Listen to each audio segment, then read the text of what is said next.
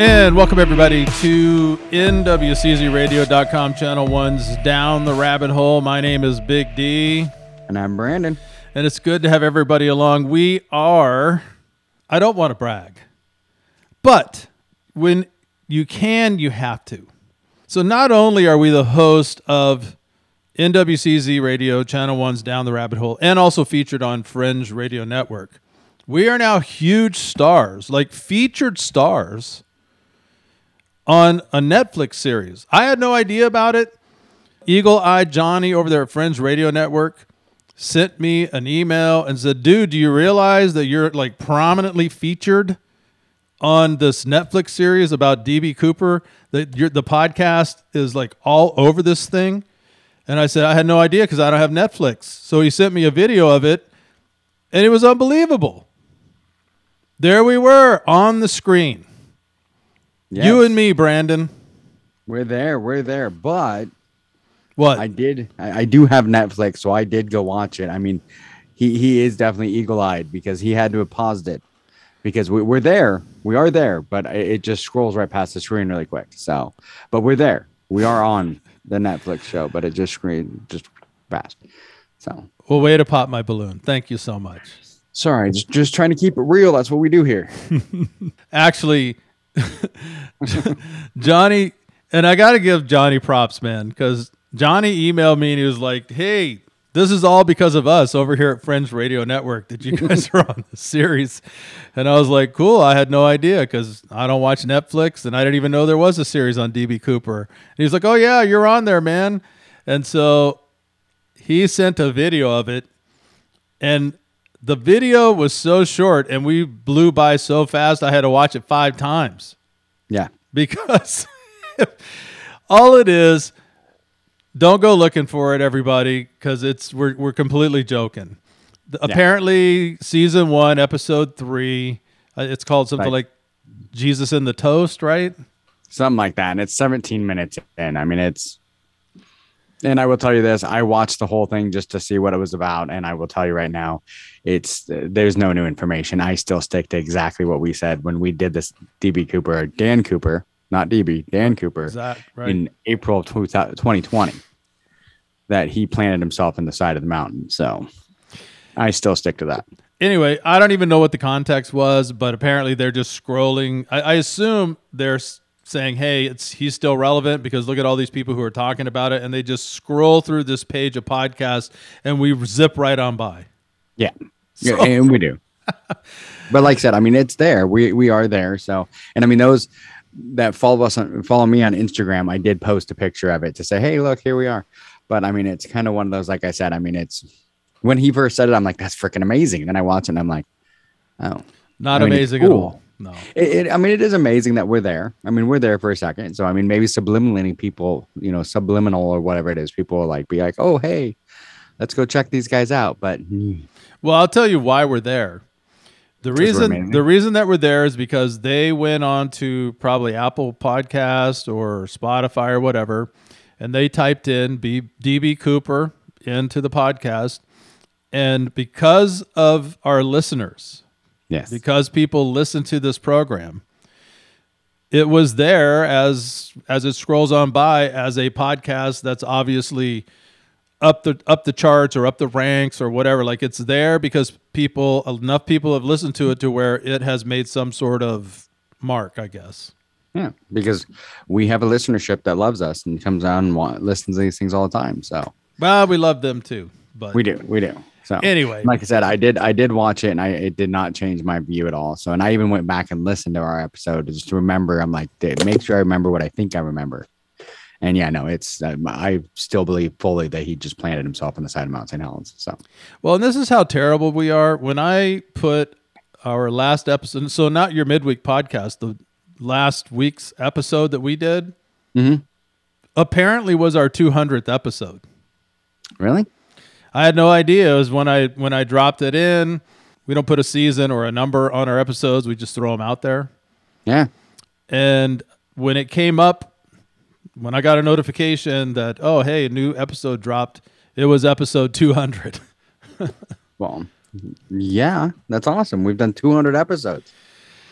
Yeah, we So can still talk to each other. So that's amazing as well. that is.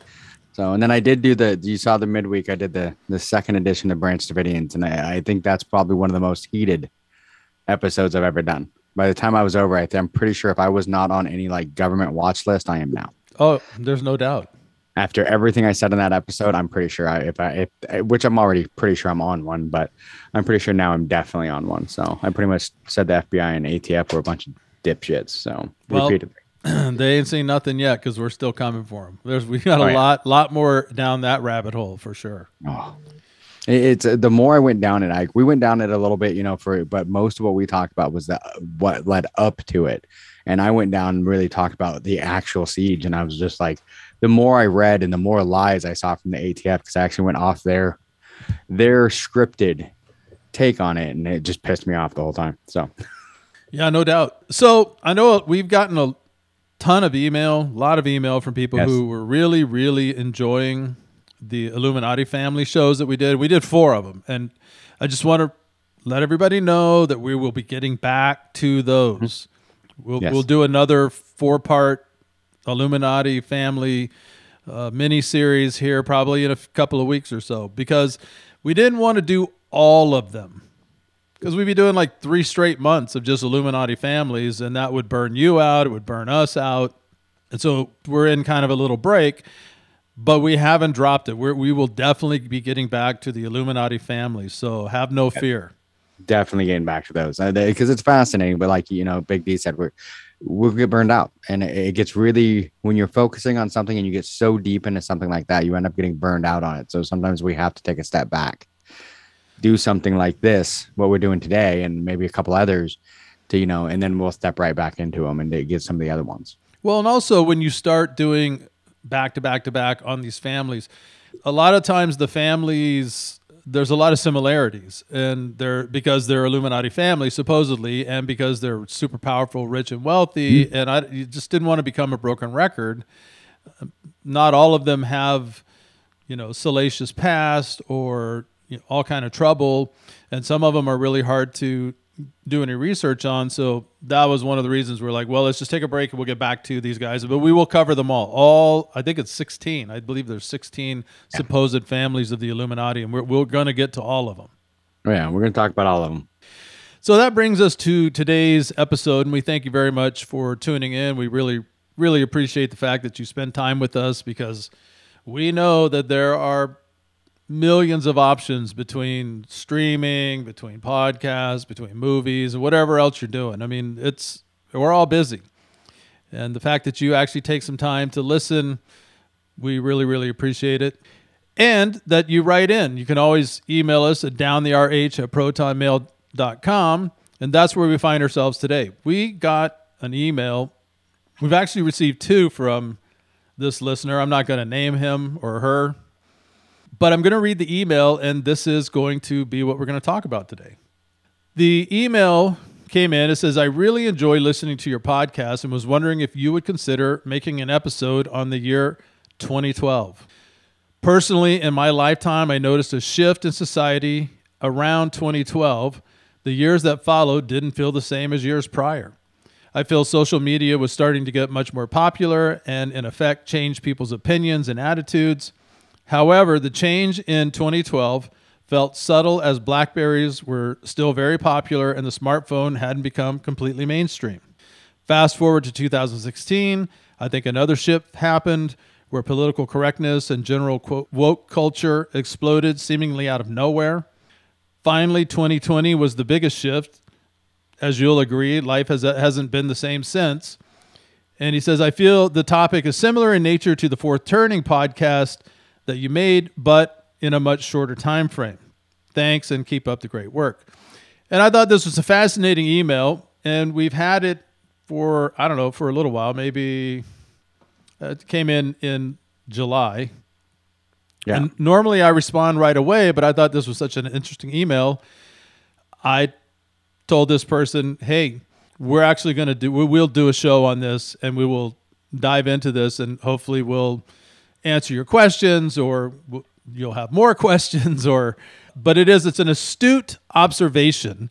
And that's what I love about our listeners. This is a guy, or a person, I don't even know if it's a guy. This is a person who noticed that between 12 and 20, sort of in a microcosm, these like three major shifts, and he believes, or they believe, whoever this person is, believes that it started in 2012. So I thought, let's go back to 2012 and see what was going on. Yeah. And see if we can make some sort of connections between 12, 16, and 20. We all know what happened in 20. I don't think we have to cover that too much. No.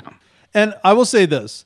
2016 is really hard to nail down because, as everybody knows, that was when Donald Trump was elected. And that basically overshadowed everything. Anything that was going on in the world, try to look up now, like 2016 conspiracy theories or top theories about 2016. It's all about the election, all about Donald Trump, all of it. So it took quite a big bit of digging. Yeah, it's very much about, to knuckle down on 16. I did find some stuff. I will present it. But I think a lot of what we're going to talk about today is 2012, because for those of you who weren't really aware, for those of you who have just come into this sort of knowledge of like what's going on in the world, there were a lot of weird things that went on in 2012, and there's some crazy theories about what happened in 2012, about what 2012 signified, and we're going to try to get into as much as we can. So I'll let you start. 2012, what fascinated you? What did you find?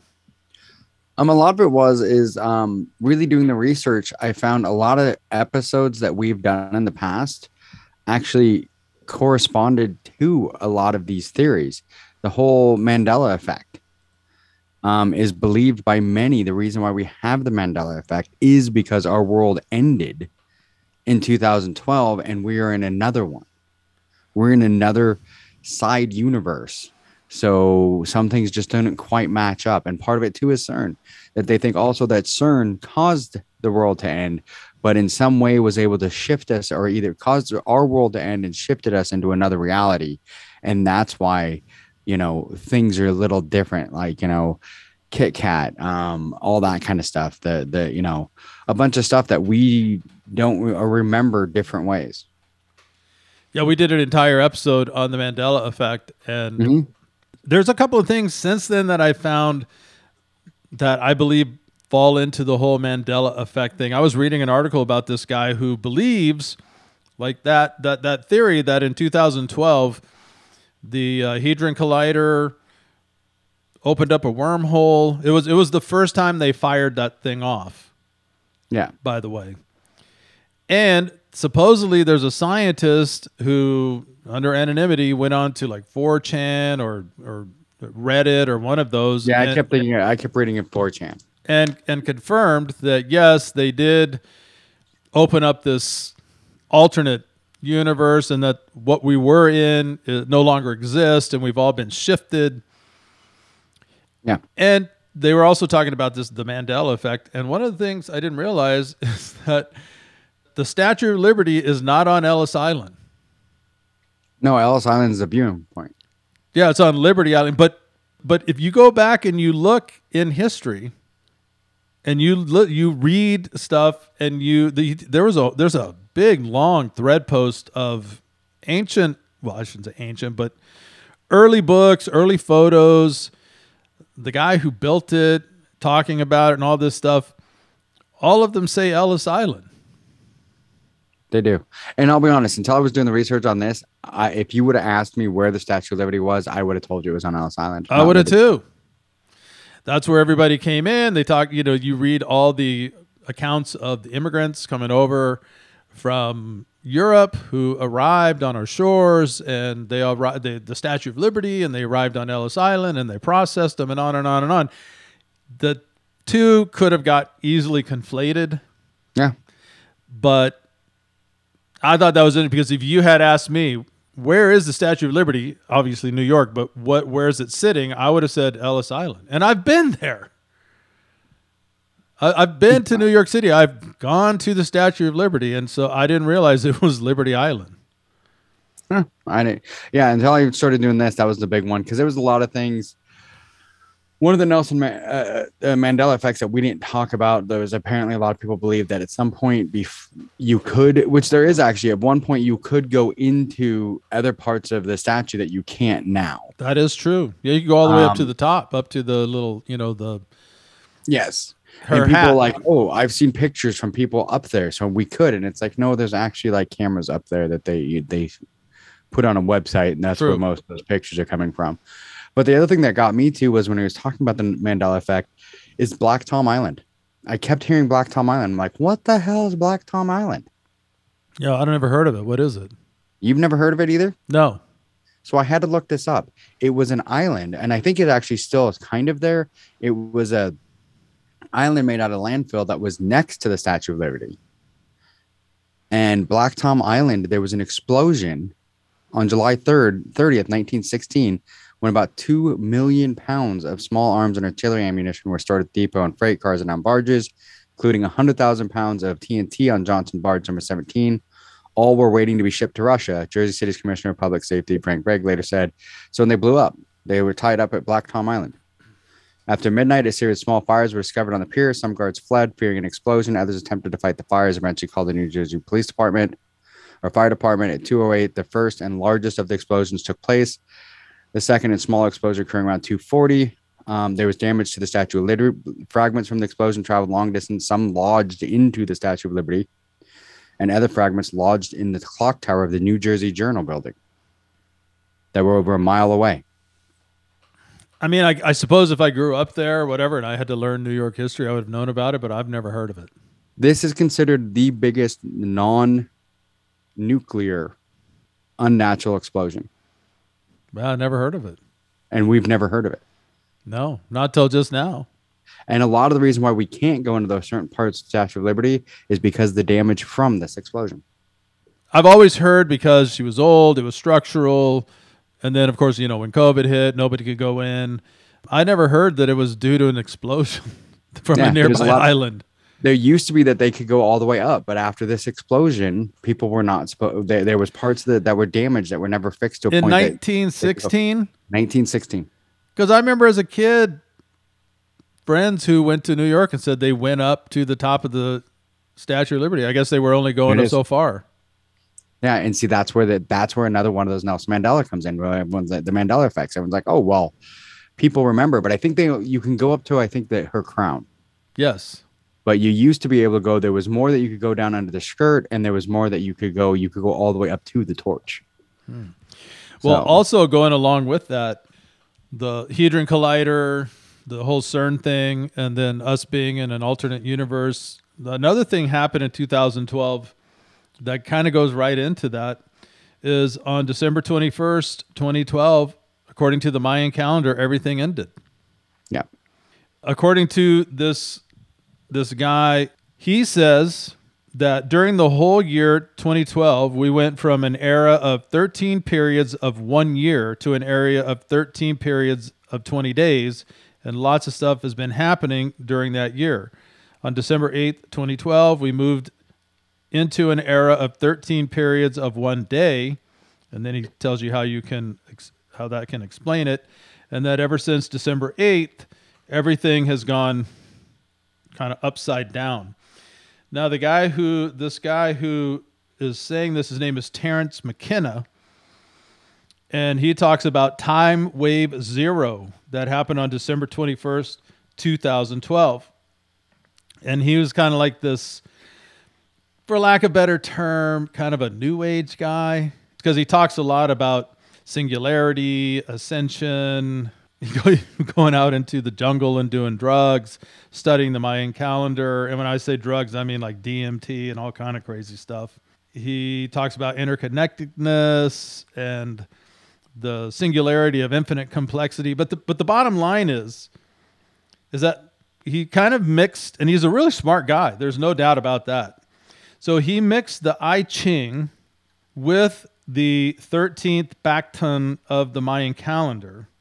And then he came up with this hypothesis that the two dates matched, and that date was December 21st, 2012, which also matches up with about the same time that they blew off the Hadron Collider, which happens about the same time that everybody started going, nothing really seems to be the same. And like 2012, everyone just sort of had a mind meltdown. And so that could be part of it, because a lot of weird things did start happening. It did. Also, I found the 2012 global mind shift, consciousness change at the end of the Mayan fifth age. And it's a whole article. According to the Mayan calendar, we're already in a period of time leading to the close of the fifth world age. According to the evidence of your senses, we are clearly living in a time of profound global change. Forgetting for a moment all the apocalyptic hysteria, what we might expect from this shift, a world age shift doesn't happen overnight. And I think that's kind of what our emailer was talking about here. Seems like there was a massive shift in 12. Like it kind of kicked something off. Yes, like it's something started. It was like a wave. I don't know, the best way that I can think of it is a pond. You throw a rock in and it hits, and that wave starts to radiate out. You know, there's an initial big, but then the waves keep going, and they keep affecting things as they go. And I think that's 2012 was the rock hitting the pond, and we're still feeling the effects of those waves as it goes out, and that shift happens. Right. So I started to look around and see, okay, like what was going on, kind of like, is there anything specific to 2012 that pointed to weird things going on other than us just going, hey, it all seems really weird here. And honestly, I didn't find a lot. I found things between 12 and 16 because according to all these calendars, the shift really happened at the end of 12. Yes. And he's right. This does correlate with the fourth turning. If you listen to our episode on the fourth turning, or if you've read the book, The Fourth Turning, this is around the turn of the fourth turn. There's 4 turns, and this 2012 is right in the wheelhouse of the fourth turn, which is the fourth turning. You listen to the episode, read the book, massive chaos, all kind of problems, pushing towards the renewal of the first turn, which is a whole brand new societal contract, and I don't need to go into all that. But 2012 does seem to have been the spark for the more modern, last round of the 4 turnings, and or maybe we're not even here. We don't know. I think we're in the middle of the fourth turning. I think we're in the middle. I think 12 was the beginning of the shift out of the third into the fourth. And I think we're right in the middle of the fourth right now. And I think we got a little bit more chaos to go before we start going back into the first. So according to this article, this is from Pop Dust, which I'd never heard of before. But it says, this haunts me. Did scientists at CERN end the world in 2012? It says people were convinced that the world was going to end. The Mayan calendar had predicted that we were all going down. Protesters, timeline travelers continued to decry the dangers of CERN, and where they were talking about, taking apart the building blocks. And apparently there's this guy who believes that the world did end. And he has all this kind of, he's got a whole thread of kind of proof. And a lot of people are jumping on board. And he started this, I don't know, maybe 3 or 4 years ago. Oh, was that the Nick Hinton? Yes. Mm-hmm. He's got a lot of good stuff. I watched the whole, it's probably about a 20-minute video with him talking about everything. So he's much better at writing than he is talking. I will say that. Yeah, I haven't watched any of his stuff. I'm much more of a reader. But he has some good questions like this one. This was July 25th, 2019. Well, what would happen if we destroyed the universe? Would we know? Maybe CERN accidentally created a black hole that sucked us in without us even knowing it. And we've just been living in it. Some physicists actually believe this is possible, that we are living in a black hole. Yeah. He also says there's some sort of calamity happening almost daily. Mass shootings only stay in the headlines for like 12 hours now. Did we all die and go to hell? I don't really believe that, but some people do. Maybe we're in a similar situation to the characters in The Good Place. I've never seen that show. I don't know what that is. He also talks about the Mandela effect. Anyway, lots of different interesting stuff. I think he's onto something. I don't think he quite nails it. I think he's close. I think he's scratching the surface. I mean, it's one of those things where he really does focus on CERN and the Higgs boson. Because I mean, even Stephen Hawking said that what they were searching for could cause the universe to undergo a catastrophic vacuum decay, which maybe that's what we're feeling. We're feeling things are different because all the, we're remembering things from other verses, other realities, because there's a vacuum decay coming through because we busted the universe, and now it's all vacuuming in on itself.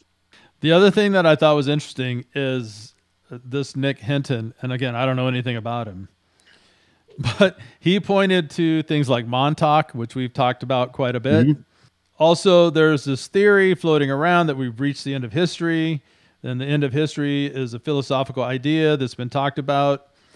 And so we're at the end of history, and because we're at the end of history, chaos ensues because there's nothing to write. The world has done it all, gone through it all for the most part, is what he's saying. I'm not buying that, but it's an interesting theory. But I think it all goes to the fact that, yes, I do believe that in 2012, some weird shift, change happened. I noticed in this person's email, they said that, in 2016, another shift happened where political correctness and general, quote, woke culture exploded seemingly out of nowhere. And it does, I will agree, it did appear that way, but the groundwork was laid for that. We just weren't noticing it because it's called the slow march through the institutions. Mm-hmm. This is a Marcusean thing. This is Saul Alinsky's Rule for Radicals. This is a Marxist theory. What you do is you march slowly through the institutions. You take over small spaces, like little bitty cells here, there, and everywhere. And then pretty soon, when you feel you have enough of them, you make a huge move. And 2016 was that first move. And now we're seeing the second. Right now, in 2022, we're seeing the second push of that. Because you live in Seattle. There are Marxists on the Seattle City Council who will tell you, yes, I'm a Marxist. Yeah. I'm here to destroy everything. Amazon, the city, we're tearing it all down, all of it, and we're going to rebuild it in a Marxist utopia. They tell you that. Yeah, they have no problem telling you that they're Marxists. It's like when we talked about Black Lives Matters, the two people that started it flat out will tell you they are Marxists and they believe in a Marxist society. I mean, it's there. Also, another thing that I found interesting in 2012, do you remember the Occupy movement? Yes. So the Occupy movement, which basically started in at the end of 2011, carried over and was kind of reached its peak apex in the early parts of 2012, which I believe set a tone. For those of you who don't remember the Occupy movement, it really started off as just, and I don't want to get too deep into it, so I'm going to kind of generalize it.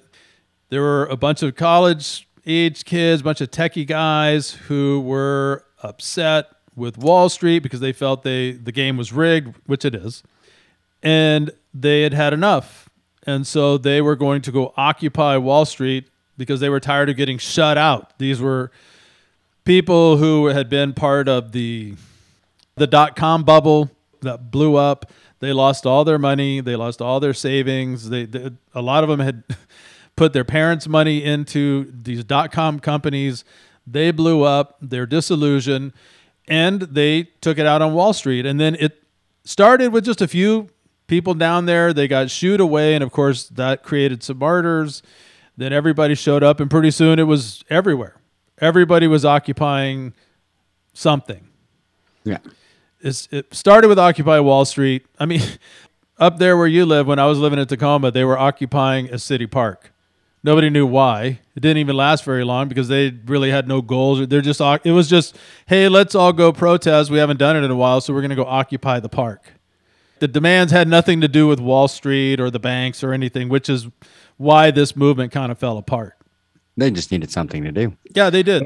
They needed something to do. But I think the Occupy one really, though, moves into some of the ones like Black Lives Matter, where they saw the failures of the Occupy. yes, Which the WTO was before that. They saw the failures of both of those where they weren't organized enough. So they got more organized with the next one, which did a lot more damage. Should have been a huge help in certain areas, but because of the violence, it just did more damage. yeah. So I think that was the beginning of 12. We all went through it, and everybody was feeling a little uneasy. And then at the end of 12, when the shift happened and we went into 13 and everybody felt off kilter, but not enough to really point to anything. I think there was a delayed response. Well, I think there was because everyone was expecting. I think part of what it does is comes down to like hype too.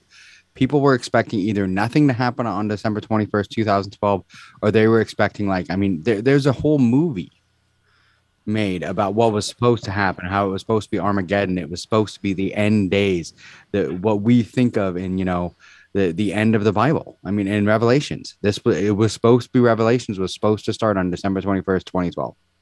Some people believe it did. If you read Revelation, it talks about all the horrific things that are happening, and everybody assumes that it's like bing, bang, boom. It happens like right in a row. That's not necessarily true. Yeah, which goes back to the whole thing when we talk about carbon dating in the Bible, where it says that the earth was made in 7 days. Was that Right. our 7 days or God's 7 days? There's nothing that says his 7 days might be 10, 20,000 years. Exactly, because God didn't hand down the calendar to Moses No. as part of the Ten Commandments. The calendar was made up much later by the Romans, pretty much, and others, but everybody started with a calendar because they were like, what day is it? I have no idea. Yeah. What time is it? I have no idea. No clue. So it's one of those things that, it really is all perception. Because like I was saying, earlier with that, the Tom, the Black Tom, which this is something I think we should actually look more into, because the more I've looked at this was actually an act of terrorism by the Germans. Yeah, we'll have to definitely look into it sometimes. So it's like, wait a minute, this was considered before Pearl Harbor one of the biggest acts of terrorism against the U.S. Did you have anything else to add to 2012? Not really. I mean, a lot of it was just the fascination of everything that happened. But like I said, it really just comes down to, both of us have been saying it's just a shift. There was a shift but why that shift happened, I don't know. And that's the weirdest thing. Is it just the natural shift of the fourth turning, or did CERN actually open up a hole? And now we're, one universe is gone, and now we're remembering things from that universe that's gone. Are we part of that universe that's gone, and we just don't know we're dying yet? And if let's say our political leaders or the elite or the Illuminati or whoever's running the show at the top knew this, do you think they would tell us? No. Of course not. If you point it out, then you're immediately crazy. Yeah. You're nuts. Don't listen to them. We're going to cancel you. It's fake news or whatever. So if we are in some alternate universe, and if we are running some parallel universe, it's going to take some pretty rock solid evidence. Yeah. To prove that. But that doesn't discount or dismiss anybody who feels that something happened in 2012 that shifted things, and we've been living different since. Yeah. No, I mean, but the problem we're going to run into too is we've seen it in society. If you throw evidence at people and it doesn't match what they think should be happening, they don't care. All right, well, let's move to 2016 because I did get quite a bit. I think some really interesting things that went on in 2016, which I believe plays off of the 2012.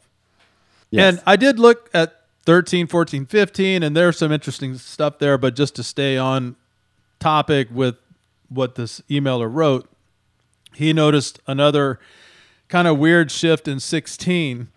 And so I'm going to take a look at a few things. So I looked at the Pew Research Center, And the 10 demographic trends shaping the U.S. and the world in 2016, I think this is kind of telling. One was the changing face of America. Americans are more racially and ethnically diverse than in the past. The U.S. is projected to be even more diverse in the coming decades. So that's the number one difference. Number two, Asia has replaced Latin America, including Mexico, as the biggest source of new immigrants to the U.S. This is again in 2016. Number three, of course, with that, voters are more diverse.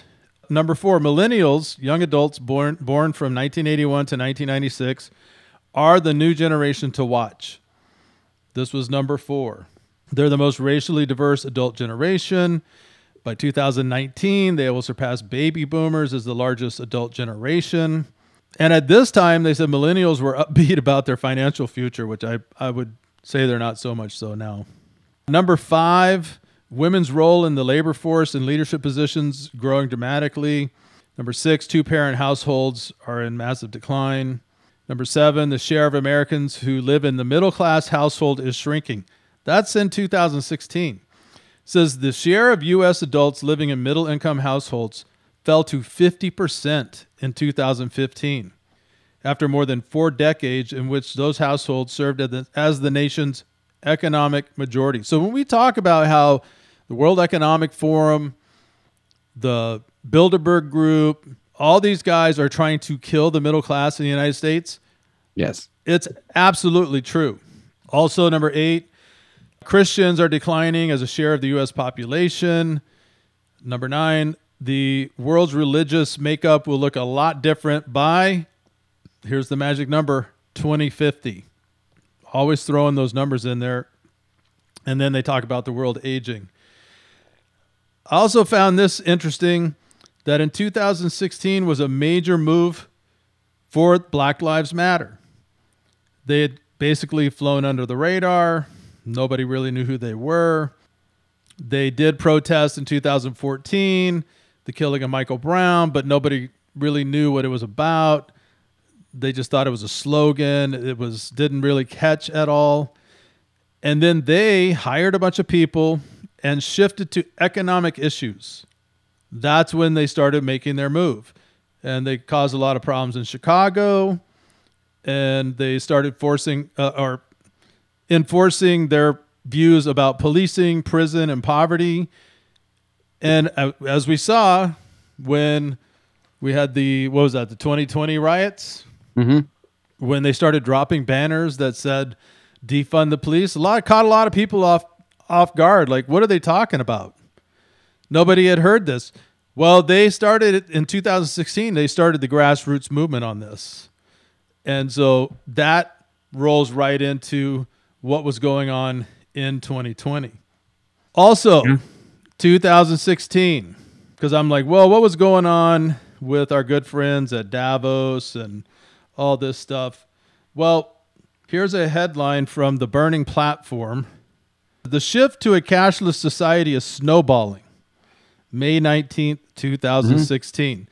So that was really, they had kind of been talking about it, but in 2016, they started the big shift to these cashless society, to starting to set up this narrative that we're seeing pretty much being brought into play right now. Well, and I think 2016 started it. 2020 helped it. When all of a sudden you have everyone, oh, hey, I don't want to get a virus. Please don't hand me anything. Well, you're not going to have cash. Nobody wants to hand you. No one wants to take cash because, oh my God, the germs that must be on it. There's been germs on cash forever. I'm sure there's still cocaine on every freaking bill you use. I think they say that every $20 bill in circulation has traces of coke on it. Yeah. And it's like, okay, all of these things, there's always been germs on them, but now all of a sudden it's out in the world that everyone believes. Just today I went to the store and still see people wearing masks. Oh, really? Yeah.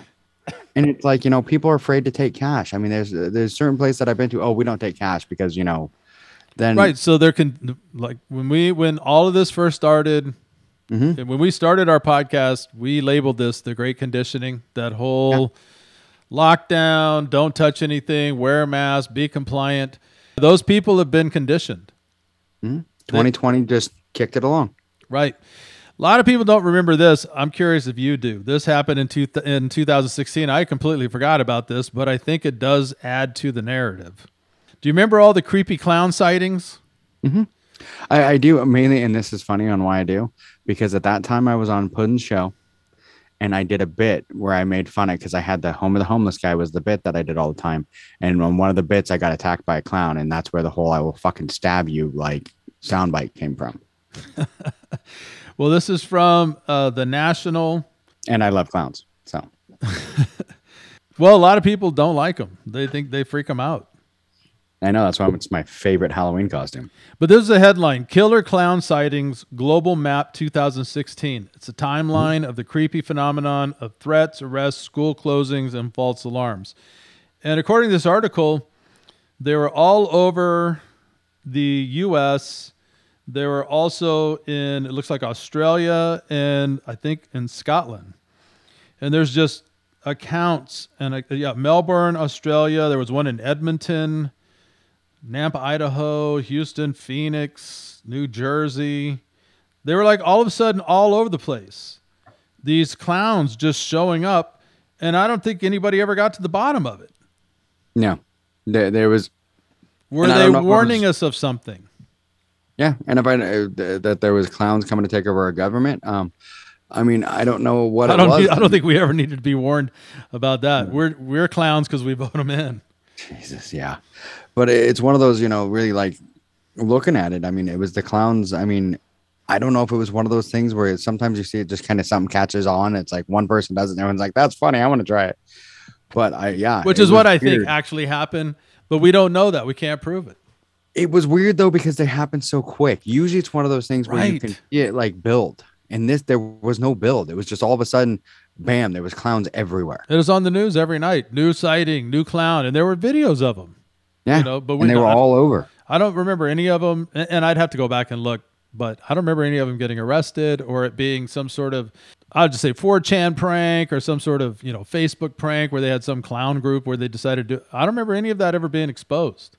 No. I also found this article. This was in the Harvard Business Review. This was 6 social media trends for 2012 through 2016. I'm just going to lump them all together because I thought, well, this is what happened. Number 1 was this convergence emergence. It says, for a glimpse into how social will further integrate with, quote, real life, we look to what Coca-Cola did way back in 2010. Coke created an amusement park where they could swipe their RFID wristband at kiosk, which posted to their Facebook account. And as part of a marketing campaign, Domino's posted feedback, unfiltered feedback, and on and on and on. And so they're talking about this transmedia experience where that's going to define the social experience in years to come. And we see this. You go to like the airport, you go to concerts, you go to a festival or whatever. There's all kind of booths set up there. They'll take your photo. They'll instantly post it on Facebook, Instagram, Twitter, whatever. Like, hey, I was at this place, or look, I'm here at this place. And you don't even have to check in. It just does it for you. Yeah. A lot of that. The QR codes, you can use QR codes to do the same thing that automatically do it for you. There's a lot of that. The other is the cult of influence. Now, remember, we're talking about 2012 to 2016. Mm-hmm.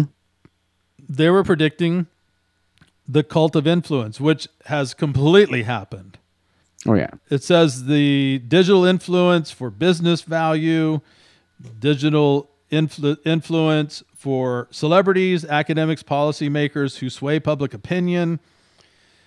And the cult of influence becomes less about consumer plays and more about the tools and techniques of professionals to, quote, score influence and actually harness, scale, and measure the result of it.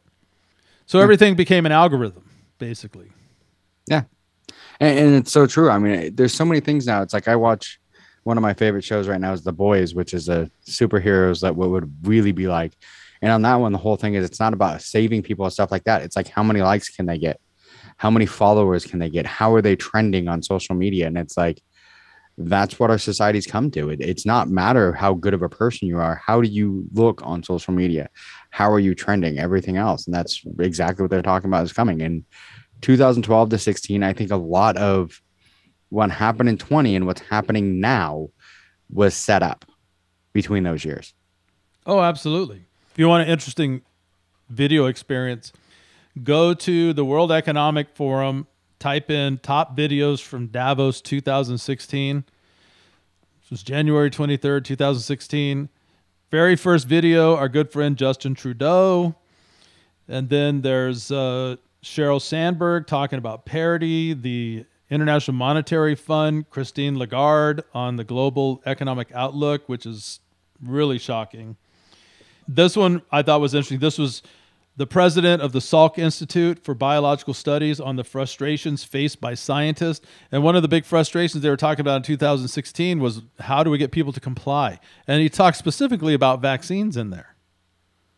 Oh, That was interesting. Yeah, it just goes on and on. Kevin Spacey was there. He's talking on politics, storytelling, and virtual reality. I think they'd like to remove that one. oh yeah. He's not on many people's lists at the moment. Well, yeah. And let's see, what else did I find from 2016? Oh, I thought I'd do this. 2016. Oh no, this was 2012 World Economic Forum's annual meeting, and in the about category, like what they were talking about the Great Transformation. And there's a whole video about how they're going to transform the world. So I'm like, well, who's at this? Who's partnering with them on this? So I went over and I found their partner page, and I was going to go through some of the groups. Remember, 2012, most people had no clue what was going on at the World Economic Forum, didn't know who they were, had no idea what was going on there. Mm-hmm. Here's who was in 2012. This is who they were already partnered up with. And it's a long list, but I'm just going to go through some I think that are interesting. Adobe, Bank of America, Barclays, Chevron, Cisco, Citigroup, Coca-Cola, Credit Suisse, Deutsche Bank, DuPont, GE, Goldman Sachs, Hewlett-Packard. You've got Volkswagen. You have Qualcomm, PepsiCo, New York Stock Exchange, Nike, Nestle, NASDAQ, Morgan Stanley, Microsoft, Mitsubishi, Lenovo, JP Morgan Chase, Huawei Technologies, which is the 5G network from China that's spying on everybody. That's in 2012. They're all part of this ground floor thing that was going on then. So, yes, something was off. Something behind the scenes was happening. Oh yeah. Whether or not we shifted or not, they were laying the groundwork for the ultimate shift in 2020. Yeah. Definitely. I mean, they were getting it all ready. I think all of those, that's like, everyone you mentioned there, I mean, they're all ones that were getting us ready for 2012. Like I said, it's one of those that you look at everything that happened in 2020 and is even happening today. Most of that, the groundwork, everything else was started in 2012. Yeah, now see if any of this sounds familiar. This is from December 5th, 2016. It's a blog on the Friends of Civil Society. It's called The 5 Trends in Civil Society. See if any of this sounds familiar. Number 1 is protecting civic space. According to them, around the world, the freedom of citizens to protest, to mobilize, to speak out is being contested and restricted. According to this monitoring group, over 3.2 billion people now live in countries where civic space is repressed or closed, with serious violations of civic space recorded in 109 countries. Governments cracking down on protests, brutally silencing dissent, intimidating and murdering human rights defenders, lawyers, journalists, and it goes on. Again, this is 2016. Mm-hmm. Number 2, scaffolding democracy. The threats to democracy are not limited to authoritarian regimes. Deepening economic inequality is driving citizen-led disruption, from the radical mass movements of Occupy to the kind of anti-establishment populism that fueled Trump's presidency. It goes on to talk about Brexit. It says in 2017, we need to nurture these spaces online and offline that channel citizen voice and dissent in meaningful ways. Number 3, build peace in an era of diffuse conflict. And it talks about these deeply embedded societies with conflict and how the governments are using that against the citizens. talks about in the 70s and 80s, the nuclear disarmament, anti-Vietnam War movements, kind of bringing that into the Occupy thing where they have no tolerance for any kind of outside voice. And then the last one is achieving a new deal for refugees and migrants. And he's talking about this coming, the coming absolute invasion of countries with these open border societies, and how things are going to change. Yeah. So that was written in 2016. So a lot of this stuff has played, like you said, right into the hand of today. It has. It's one of those things where a lot of these, and this is the hard part, where a lot of this stuff comes out and people are like, there's no way, this is stupid. These people are a bunch of quacks, everything else. And then all of a sudden it's like, well, what do you think now? Well, and I saved this one. I saved this one for the last because this one blew my mind. This is in Forbes, December 22nd, 2016. This is the headline. Silicon Valley in 2016. A new world order begins to arise. It says, by all accounts, 2016 has been an extraordinary year for Silicon Valley. Not only have the technology behemoths mustered a growing influence on Capitol Hill, their sheer market capitalization also testifies to one undeniable fact. They are the ones who changed the world. And then I'm not going to go through the whole thing. It's Forbes magazine. You should definitely read this. It is all about Jeff Bezos, of course, how Microsoft, what they're launching. They call it the slowing of a ticking clock. And AI, how they're trying to put a soul in machines, and everything. Everything that we have talked about. I had never seen this article before. I just ran across it.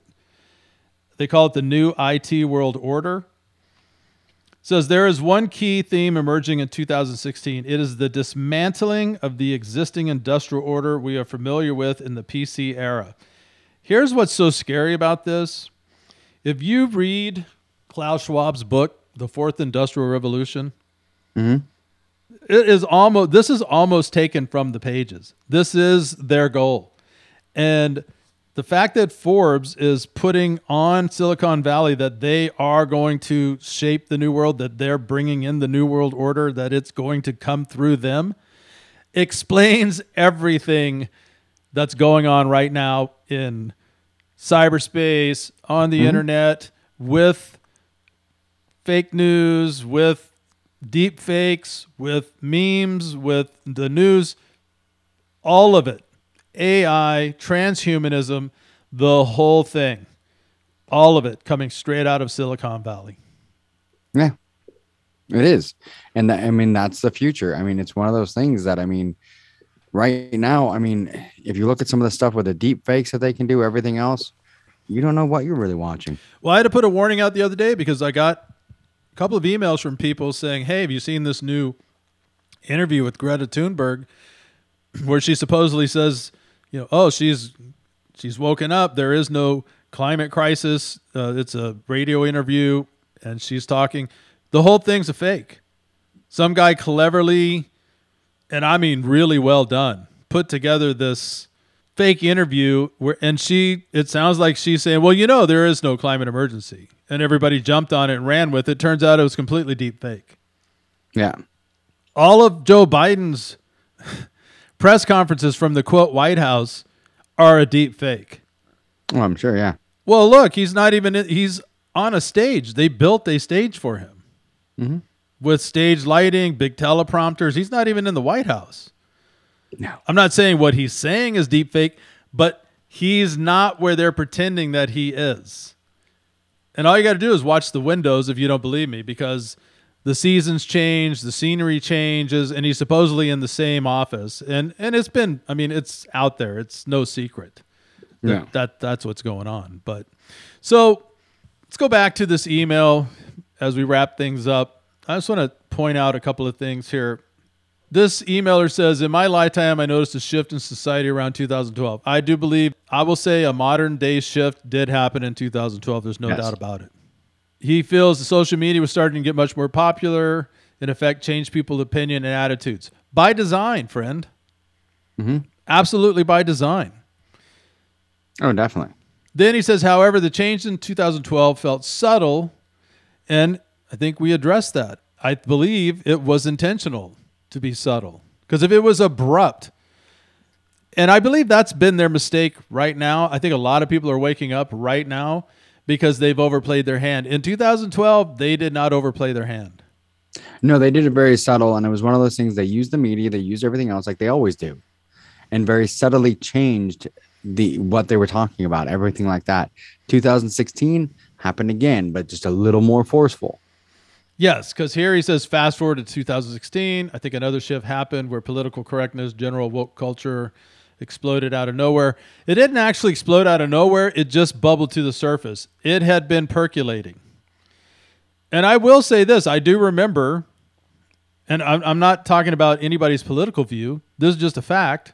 I remember waking up one day and our president at the time, Barack Obama, just no debate. Nobody was talking about it. Nobody was even thinking about it. Just we woke up one day and he said, hey, you can go into any bathroom you want to. Guys can go into girls can go into guys. That's just how it's going to be. And it shocked everybody. It did. Caused all kind of problems. It caused problems at the Y. It caused problems on the public. I mean, nobody. It wasn't even an idea in anybody's head. No. But it caused a huge shift and a huge split, which we've seen multiple times now, where all of a sudden something insane like that is thrown out there, which a lot of people sit there and argue that, yes, if you go to Europe, that's kind of how it is in Europe. But there's a precedent. It's been set up. It's been done to be that way, where it's not here. We're all used to a certain way. And all of a sudden you're just like, oh, hey, shift where you can use any bathroom you feel like. Most of the times in the United States, and I've talked about the Overton window many times. It's an Overton window thing where the Overton window, they open it as wide as they can, and then everybody freaks out. So you lower the window, but it never goes back down to where it actually was.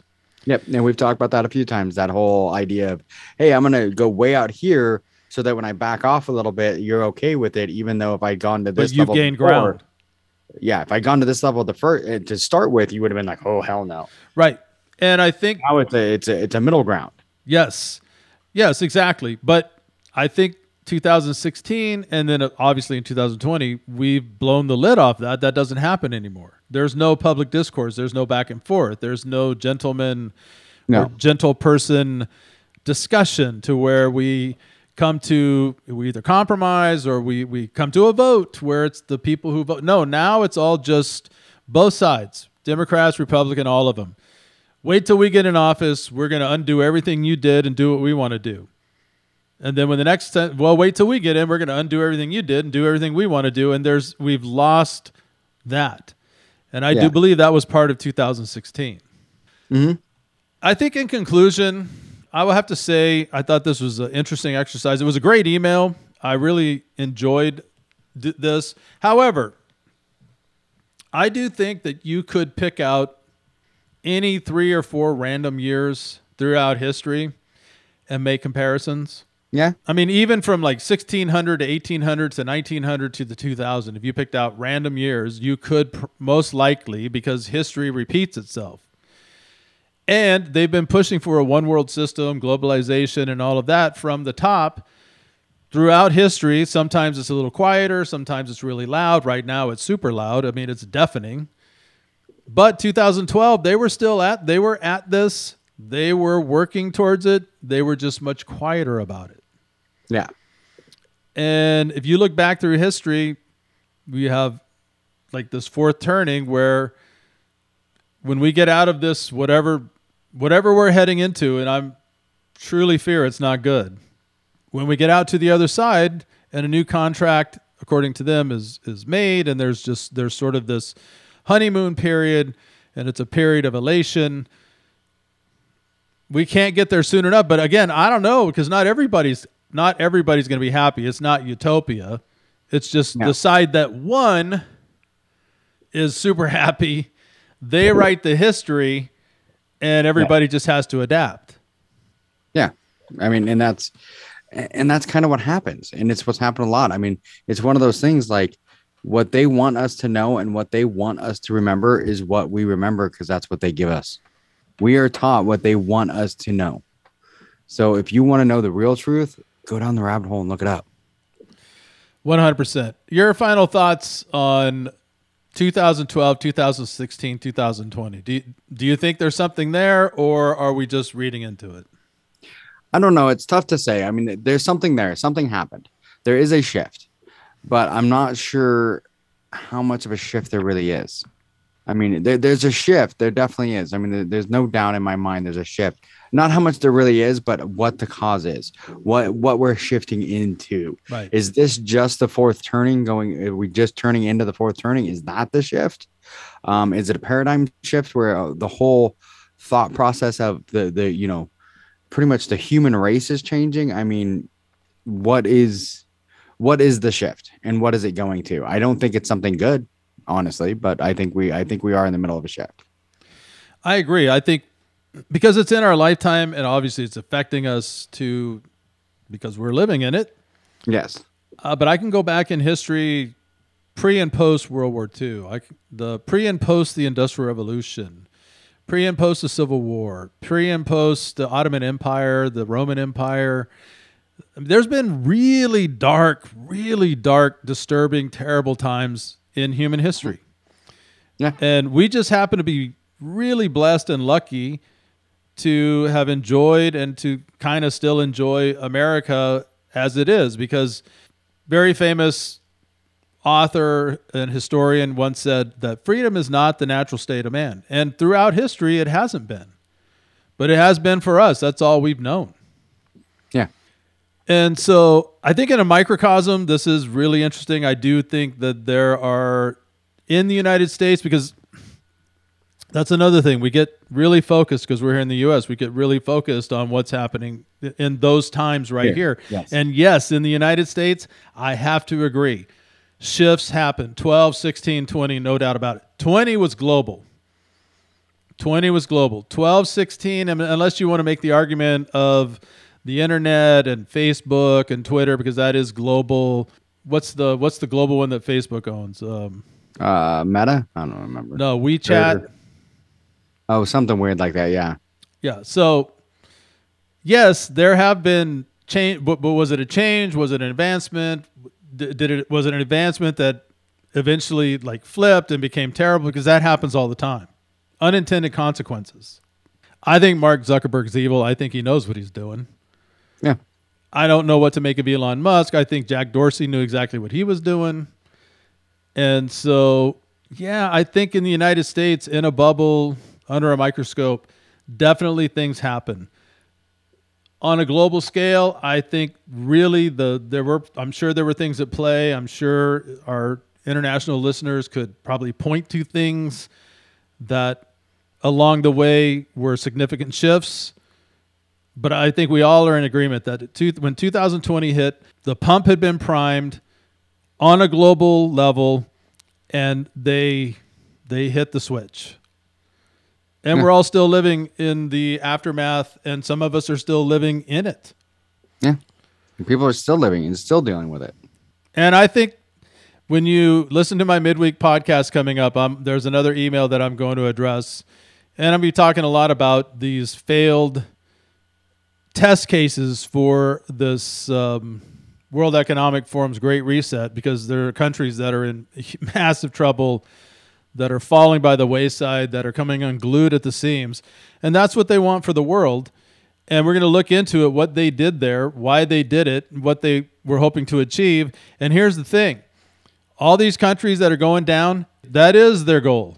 That's what they're trying to achieve. And they're trying to bring it to Europe, the United States, because if they can get us to go down, especially the United States, it's over. And so we're going to go down that rabbit hole. And like I said, I have a really interesting email that I'm going to address on that as well. So I hope whoever wrote this email, I hope they enjoyed this discussion. I hope you guys enjoyed it too. At least it got you thinking. Think back, what were you doing in 12, 16, and 20?